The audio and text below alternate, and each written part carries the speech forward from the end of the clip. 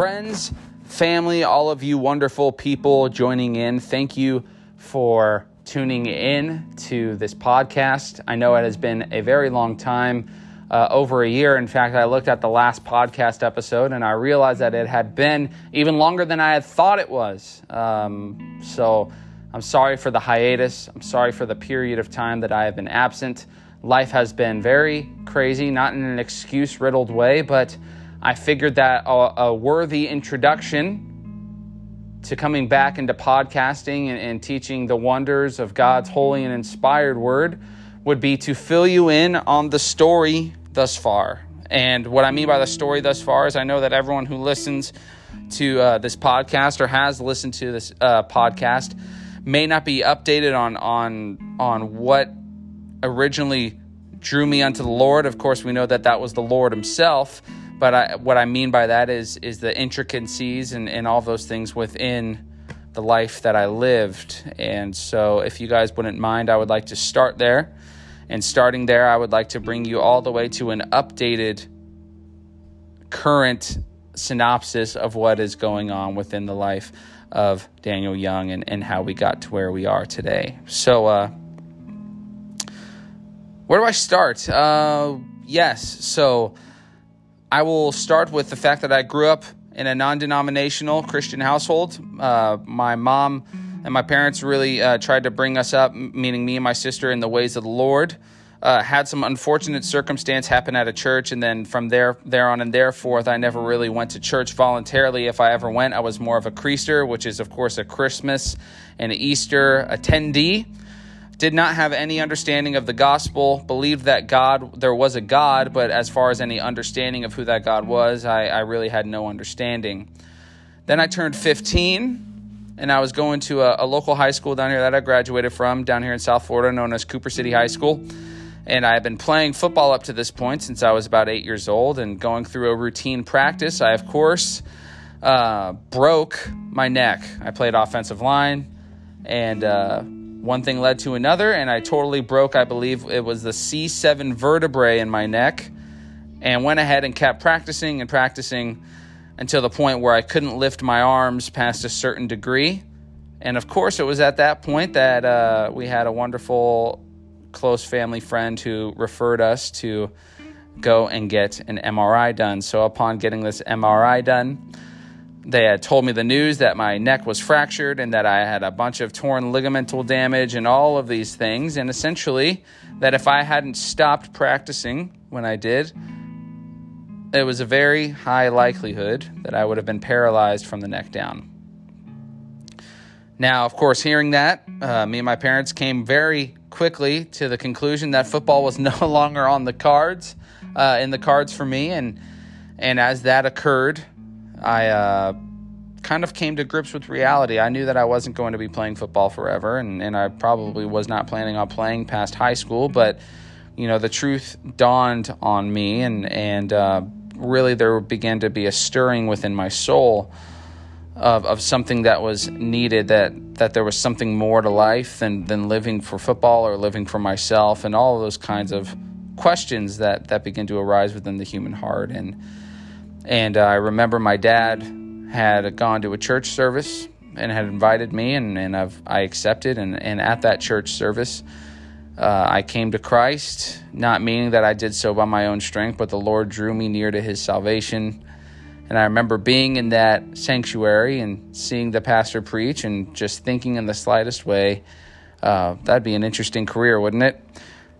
At the time, of course, was petrified of speaking in any sort of public way. So I definitely shunned that idea away and was like, yeah, that's crazy. I'm never doing anything like that. I'm never putting myself in a position like that. But upon my salvation, I started attending youth ministry and expressed my calling in some way or another. And they did the due diligence of essentially plugging me in and ensuring that they would give opportunity to see if this calling was a legitimate one. Now, this was, of course, a non-denominational church that did lead to an unfortunate aspect of seeker-friendliness, which I will then talk about later on. But nonetheless, there were good people that attended there, and there are still good people, very nice people that still attend at that place. But my responsibilities continued to grow. Opportunities to teach continued to grow, teaching in youth ministries and all those kinds of things. And before I knew it, I was going through an ordination process within this church. And I was employed at the church eventually, and I was, playing drums and teaching whenever I could, in Sunday schools and youth ministry, all those kinds of things. And I had been asked to go through the ordination process, and not only go through the ordination process, but was becoming a core leader within this church. And then life hit the fan there momentarily. Got involved in a romantic relationship that didn't go initially the way that I had planned.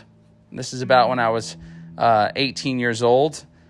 And upon this relationship not going the way that I had planned for it to go, up to this point, my theology was very, very shallow and very man-centered theology. I remember being a part of the church that I was attending and a part of at that time. And around the Christmas season, they went through this series called Miracles. And it was essentially about how God is going to perform a miracle in your life, just as he has performed a miracle in the birth of Christ, just as he has performed miracles in other believers' life. Essentially, paraphrasing that if you need something that needs to happen in your life, you need a miracle that needs to get met, all those kinds of things, that God is going to meet you in that miracle in this Christmas season. So, of course, as typical seeker-friendly, non-denominational, Pentecostal church goes, is they bring up this whiteboard, and it's got a bunch of squares drawn out, almost like a not a graph, but almost like a tic-tac-toe kind of cut out, and there were sticky notes that were passed throughout the congregation. And and upon this, they declared, there's a pen and there's a sticky note. Write down your miracle, make a proclamation of faith, come up and slap that sticky note right on the board for everyone to see what it is that you need prayer for.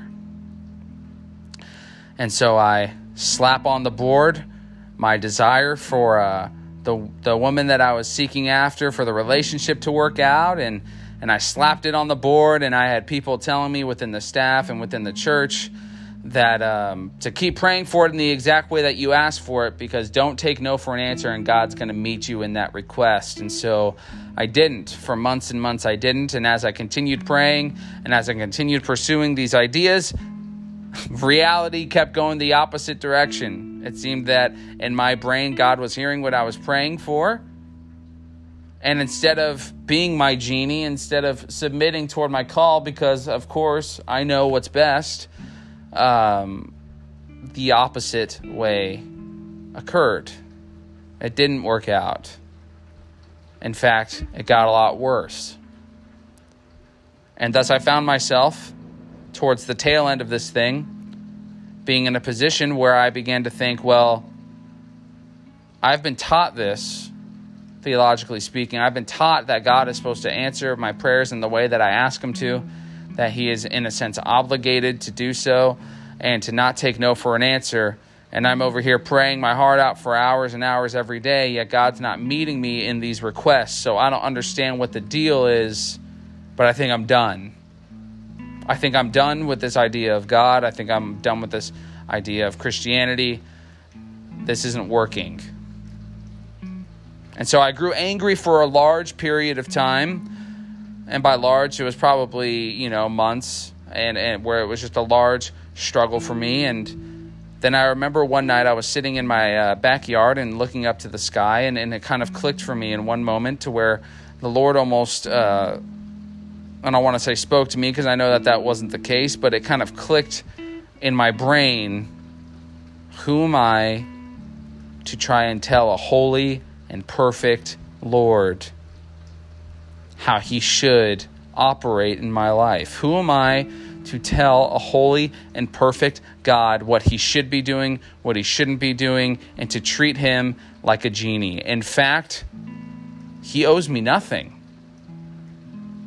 He doesn't owe me anything. And in fact, if you want to be completely honest, what he owes me is his complete and total wrath against me. And so in that moment, I had a theological revelation of sorts, and it changed my heart from the inside out. And it was from that journey when I was 18 years old, where I went on to study deeply the Reformed aspect of Christianity, came to my theological convictions. I'm sorry. Joy, don't bark. No barking. Sorry, it's thundering over here, which is very convenient. But Joy does not like thunder. Joy's my American bulldog, by the way. And so what ended up happening, back to the story, is that I began to study deeply the Reformed aspect of faith, specifically within the aspect of soteriology, understanding that it was God who drew me to himself. I first came to that conclusion, but at the same time, I was still attending the church that I was attending. So, of course, as any what is called often in the Reformed side of things or the Calvinistic side of things, a cage stager, I felt that it was my responsibility to reform the church from the inside that I was currently attending, which was a seeker-friendly church that really did not care about true and proper doctrine, but instead would just kind of tell you, just tickle your ears in order to get people through the front door type of church. And I believe that it was my job to reform this church from the inside. And upon reforming this church on the inside, I found that it was completely backfiring and completely tarnishing my name as a sword. And I was with a different woman at that time, and we were set to be married. And I remember continuously being just a hardcore cage stager and seeking to reform this church. And of course, it didn't end up right. And eventually, we parted ways with this church. And upon parting ways with this church, I ended up attending a PCA church, which stands for Presbyterian Churches of America. Started attending seminary there shortly after at Lamp Theological Seminary. And then shortly after there, don't bark, Joy, don't you do it. Then shortly afterward, was offered the youth director job, and then which led to also branching off into young adults, and that's all really wonderful, but there is still an aspect within that story that was still challenging, and that was the fact that I had went through one challenging relational aspect when I was 18 years old, and then which led me to another relationship where I was essentially set to be married, which then fell apart. And it was hard and it was challenging, and I did not understand things and why God would orchestrate things in that way. And I almost caught myself wanting to jump into the same boat of, why would God do this? But yet as the Lord began to work in my heart and to broaden my understanding, I began to see that it was the most blessed gift that he could give in both scenarios that things did not work out. There's no hostility towards the opposite party, nothing but forgiveness in Christ. But it was a blessing for those things not to work out. And so upon the relationship ending and all those such things, and I continued deep into my studies, but also was struggling emotionally and working in ministry and all those different things. And the Lord was working out some kinks in my heart, as he always does. And then I found myself coming to enjoy the Lord fully through his holy and inspired word. And even in the midst of genuine heartbreak and pain, that the Lord was gracious enough to give me his word, to give me prayer, and to give me friends and a church family that loved me and took care of me in all of those different types of ways. So that's what's been occurring over the past year. The latter part, the relational aspects, such. In all honesty, it grew my convictions theologically. It grew my convictions of the sovereignty of God. It grew in my convictions of Reformed faith. And to be honest, and it's not in a hurtful way, but it called me to scream out and to praise God that he knows better than I do. And it sounds like a cliche, and it sounds almost boneheaded. And of course, it's not what you want to tell the person who is mourning and struggling with loss and all of those things. But such is the truth, is that if God is holy and perfect and good in every way, unable to make a wrong or faulty or evil decision, then the only other option is that the Lord is a good doctor. But how many of us are still afraid to go to the doctors? How many of us to this day know that doctors are good or know that the dentist is good, but we know oftentimes when we go in for work, right, to get work done, especially in a dental aspect, right, we know that the work that the dentist does is good, fixing your root canals, fixing your teeth, but yet we are still afraid of the dentist. Why? Because just because he's good doesn't make the work hurt any less. And so I began to study, to look into the aspect of suffering, all of those different things, philosophy, and yet the Word of God has held completely and permanently firm in its truth. That He is perfect, that He does not shy away from pain, that He does not even acknowledge anywhere in Scripture that pain is completely absent from His good work. Because we know that the Lord is a good doctor and a good operator. And if it means purging out the sin from within these sinful, fallen bodies, that it has to be pain, then by all means bring forth the pain. I tell you guys this story to give you the opportunity just to understand more who I am speaking on this side of the microphone, just to have a brief understanding that pain comes to all people, right? I know we read the text, it rains on the just and unjust, and within the context of that text, it's talking about rain as a good thing, right? In these ancient times for the sake of growing food and all of that. But, you know, some people do say it in the terms of negative, that when you get caught in the rain, so to say, that it's not always a good thing, and that does happen to all people, especially towards God's people. But this is who I am. I'm Daniel Young. I'm 21 years old. I attend Lamp Seminary. I am the young adult and youth director at Christ Covenant Church. I grew up in a seeker-sensitive, non-denominational movement where it wasn't about Christ. It was about putting on a show in order to attract numbers, which we can talk more about later. I tried to reform the church from the inside. Didn't work, and the Lord was faithful to transform my heart, not into cage stage anymore, but into a continual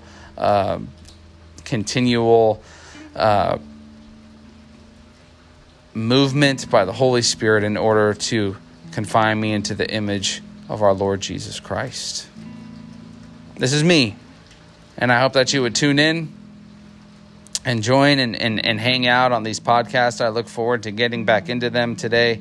Not only today, I did look forward to it today, but I look forward to doing this and putting out the content and be a part of this, because the Lord is gracious and good unto His people. So stay tuned for more episodes that'll be coming out. Thank you guys again, and I look forward to speaking with you guys in the future.